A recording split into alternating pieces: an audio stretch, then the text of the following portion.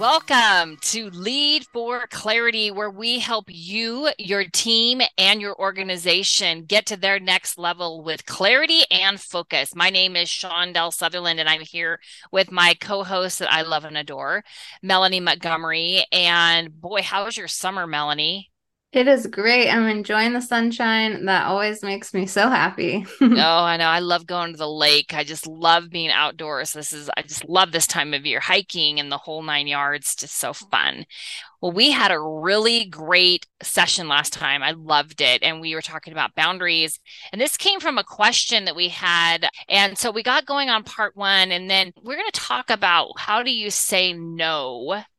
And we're going to look at that from a couple different perspectives. So, Melanie, why don't you get us started on what our subject is going to really dig into?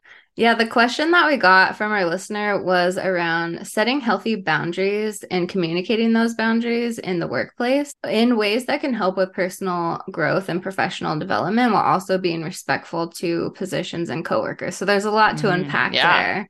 So, are we looking at a boundary of saying, no, I don't have time to do something? Or are we saying, I don't appreciate that behavior as a boundary? In terms of looking at how do we say no respectfully, we can give a lot of tips for that. A lot of times in our careers, we take on a position and then we just keep getting things added on because we say yes, we want to make people happy, we want to do what our boss asks. And then all of a sudden, we have this ginormous workload that we really can't maintain. Do you know what we used to say in the day? Good work gets you more work. Exactly. Yeah. Being an So awesome worker, you end up with a lot more projects as people can trust you and depend on you. That always makes me smile and cringe. yes. And that was something that I constantly did in every single job I ever had was I just took on more. I took on more. I took on Yeah. more. And then I got frustrated because I had too much. Then I had to learn, okay, how do I now start to set the boundaries, start to say no in respectful ways, still do my job and be responsible for that. So a few different things to look at here is number one is if your boss is asking you to do something that maybe is outside of your scope, it's hard to just tell them no. Right, So right. what I found to be really helpful is to ask my boss, how should I prioritize this within my other pieces that I have to do? Hmm. And let him know that I have a really full plate and I can do this, but do you want me to put this off until next week? Or do you want me to put one of these other things off until next week? So that way I'm not saying no, but I'm also not taking on too much at that time. Yeah, I remember a CEO, I was telling her, if you're going to put this on someone else's plate, you got to ask what comes off of it. And I think as owners or as CEOs or managers, when we go outside that scope, we know, hey, this person's so awesome. I've got Mm-hmm. good vision for them, but we don't realize what is on their plate. And maybe that's a really good way to ask, like, hey, Mm-hmm. I know you have a lot. Can I help you prioritize? And I Yes. think that's a great place to be if you're on the other side of this, Mm-hmm. is becoming more and more aware of what is on other people's plates. Absolutely. When I led teams, what I used to say is this something that you can take on?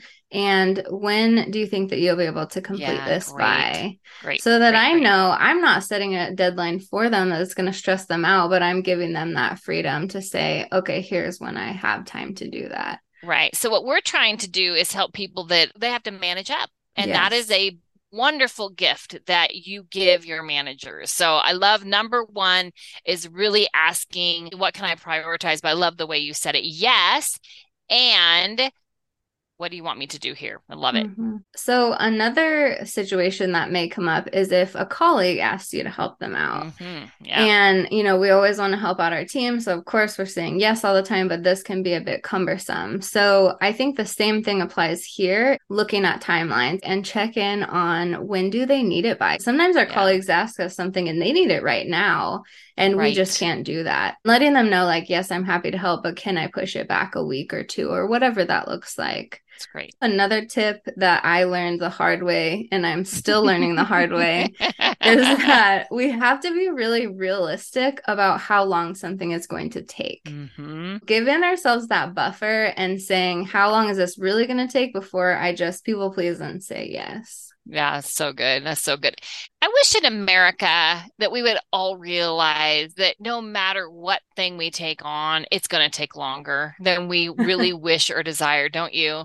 Yes, definitely. I started having to like double my time estimates because I was Yes. so terrible at estimating time. And so I Yes. use that. If I think it's going to take an hour, it's really going to take at least two. Hmm. When people ask us to do something, we want to give them an answer right away. And that kind of takes away our ability to really think through how long it's going to take, recognizing that it's okay. And maybe we should be leaning into this more to say, can I check my calendar and get back to you later Yeah. this afternoon? And build yourself that space to go and look and to think about it instead of just having that knee jerk yes reaction. Yeah, so good. I think that right there, Melanie, I think you just really hit on something that could be powerful for everyone. I love the yes and. When I ask someone to do something, I want to know that they are on board and want to do it. Now, I don't want a false yes. What I love you saying is if I can get a positive feedback, like, wow, yes, I would really want to help you. And I have to go check my calendar. I am wanting. It's just a matter of, am I able? That's what I feel like you're really empowering people to go figure out. Yes, definitely. And that pause is important. Even if you ask me to do something and my immediate response is, I want to do it and I can do it, if I make myself take that pause That's and right. I go back and look, I might have another thought process of whether or not I can do it. How many times do you say yes and then later on you're like, why in the heck did I agree to that when I Yeah. have so much on my plate? And so this gives us that buffer and the reinforcement to continue building that relationship. Yeah. And we really teach, coach, encourage, inspire people to be a person of integrity. One of our things is under promise and over deliver. We're giving people tips to actually do that. Be a person of your word, which means you got to be realistic. And the other thing is realizing what is yours to do and make Mm-hmm. sure that you have the oxygen mask flowing, meaning that you're getting your own stuff done before you're being helpful, keeps you as a person of integrity. Yeah, and there's this really great article that everyone should read. It's in the Harvard Business Review called Who's Got the Monkey? It really talks through that idea of we're constantly taking on other people's projects, and then at the end of the day, we have this full plate. And so reframing what is mine to do versus what's yours to do, and how do I keep that boundary there? And that is important when it comes to colleagues and the people that report to us. Our team will come to us with something and maybe there's a step missing. And so then we take it on. And now it's our responsibility where it really should stay with them. So the importance of teaching people how to do things versus just doing it ourselves to help, because then we create that habit where they can just come to us and we'll do it or we'll give them the answer. Right. Right. And so when we take the time to say, hey, I'd love to help you with this, can I show you how to do it so that next time you're ready to go? How do we help our team be successful by teaching them to do things and delegating versus just taking it on ourselves? That in and of itself was one of the biggest things that I changed that had a huge impact because I was doing a lot of other things for people that I shouldn't be doing. And once I flipped that mindset, I was really able to free up a lot of my time and focus on Yeah. those things that I was responsible for. Yeah, and that also brings me to the podcast we did with Cody Coles, where we really talked about you go from being the number one doer, you're doing so well and Mhm. doing the tasks amazingly that you get elevated to a manager or a supervisor position. And at that point in time, you do less and you're working Mhm. more with people. And boy, is that a shift that I don't think we give enough credit for.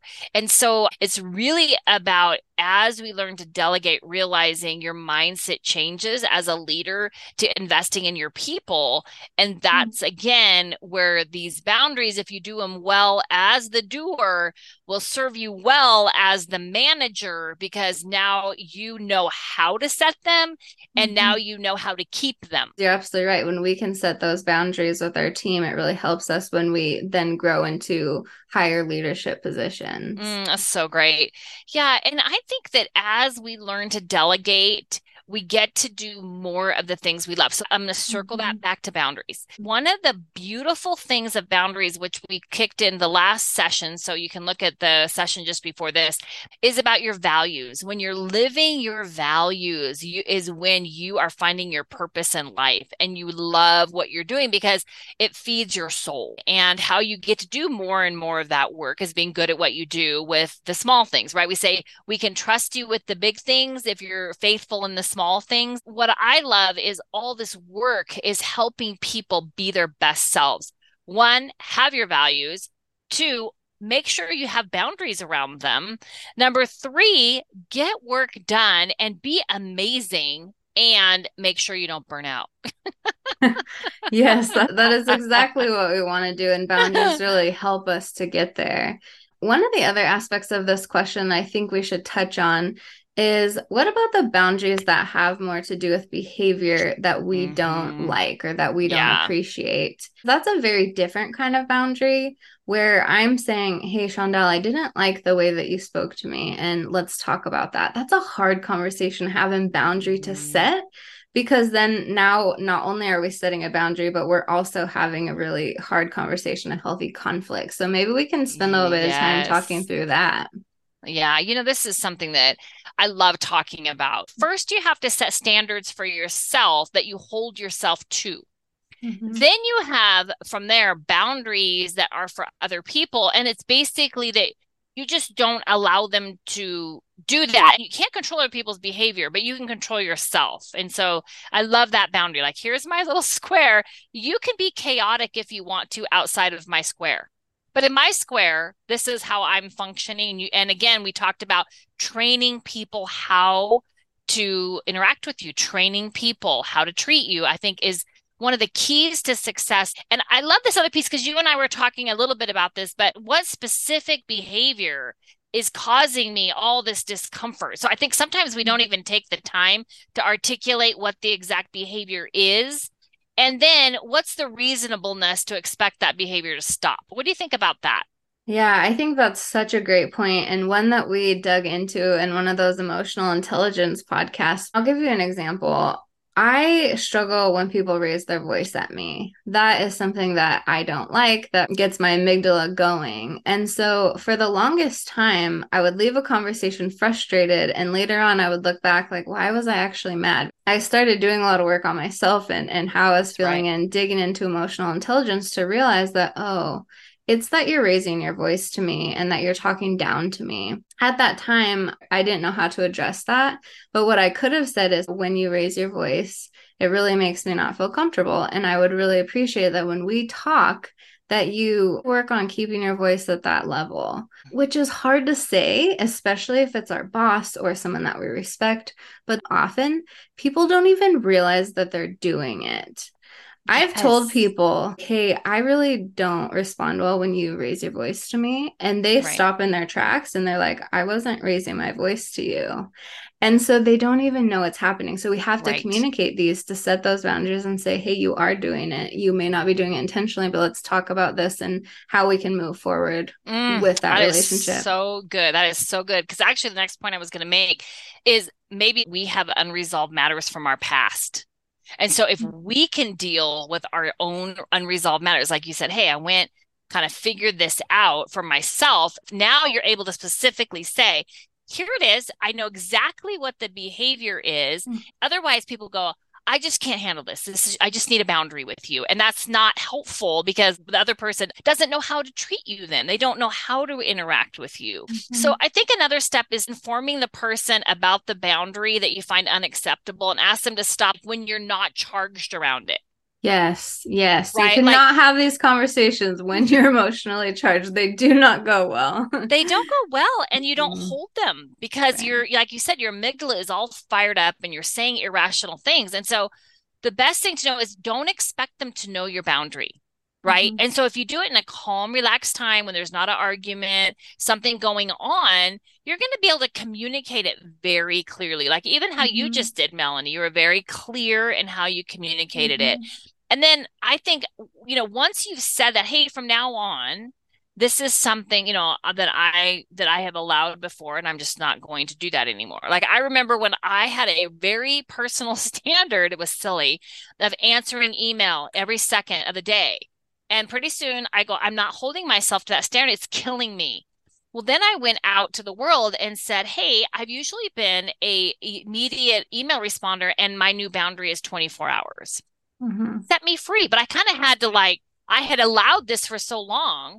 I had to set first my standard and then my boundary. I think the next thing is to give people consequences and let them know what you're going to do if that continues. And then I think always gently giving a reminder, give a little grace period to figure it out. But then you got to follow through with the consequence if they don't continue to do it, because this is your little fence, your area. You get, and there's a Mhm. gate in there. They can come and they can go. I love that. And I think that when we communicate with our boss, it can be harder to say, I'm not going to allow this. Here's the Oh, consequence. How would yes. you recommend handling that with your boss of, hey, this really bothers me. This is what I need from you, where you Yeah. can't be as like straightforward? Yeah, I think so. If I'm talking with like my boss, I'm just going to give him the consequences that it happens to me. Hmm. Like, hey, when you raise your voice to me, do you realize it takes me like 4 hours to really come back into my thinking brain and or it takes me a day to kind of recover from that. And Mhm. so I think it serves us both really well. If when I feel that we're going this way, maybe I could just be the one to go, ooh, could we have a tone change? Or I actually think using a code word of some kind that's not offensive to anyone, it sounds so childish. I actually think it works. You Hmm. know, and having that kind of agreement, actually, bosses appreciate that. Now, well-meaning people that are Shondell Group worthy, right? We're talking to, they don't want to be offensive. They don't want their people to be Yeah. triggered. They don't want to have behaviors that cause people that. And so I think it's a matter of having something that you help them help you help themselves. I love that. That is so spot on. And Yeah. one more thing to add to that is I found that when I'm having hard conversations and talking about behavior that I don't like, it's really beneficial for me to make the person feel comfortable at the beginning. So if you Yes. raise your voice at me a lot, I might say, hey, Shondell, I really appreciate you and I really love the relationship that we have. And I know that you're And your not doing this passion. on and your passion. And I know that you're not doing this intentionally, but here's, Yeah. what Yes. is happening. So really letting people know ahead of time that like I think you're great, you're wonderful. Yes. Here's this one little tweak. That way Yeah. people are in the conversation not thinking like I'm a terrible person, I'm a terrible boss. It's just, Yes. Yeah. we kind of Assuming qualify it. goodwill. A Yeah. lot of things just take care of themselves. I'll land the plane with this. A Yes. lot of things take care of themselves when we assume goodwill, when we Hmm. assume positive intent, and we realize that my behavior is different than my intentions, and people cannot read my intentions. They can only read my behavior. And so let's help everybody in that realm to really be the best they can be. Because if it offends you, it probably offends someone in their family. So we can actually give them a gift. What do you think? I love that. All Yes. right, good. Anything left to be said? I think we could do like 10 I think we series on could too. boundaries. Yes. It brings up so many things, but we'll go ahead and leave this. And again, we love answering these questions. They make us feel joyful. They give us so much connection to you, our listeners, which is why we do this. So please keep sending them in. You can send them to Melanie at shondellgroup.com or podcast. We just want to hear from you. We ask the question on our Facebook. You can find us. You all know how to find us, and we want to hear it. I think we have something on our website, right, Melanie? Yes. Yep, Even we okay. do. We'll put that in the show notes. So as always, we want you to go to shondellgroup.com and just leave this episode right now, just being the very best you can be because we love you. Have a great day. Bye bye.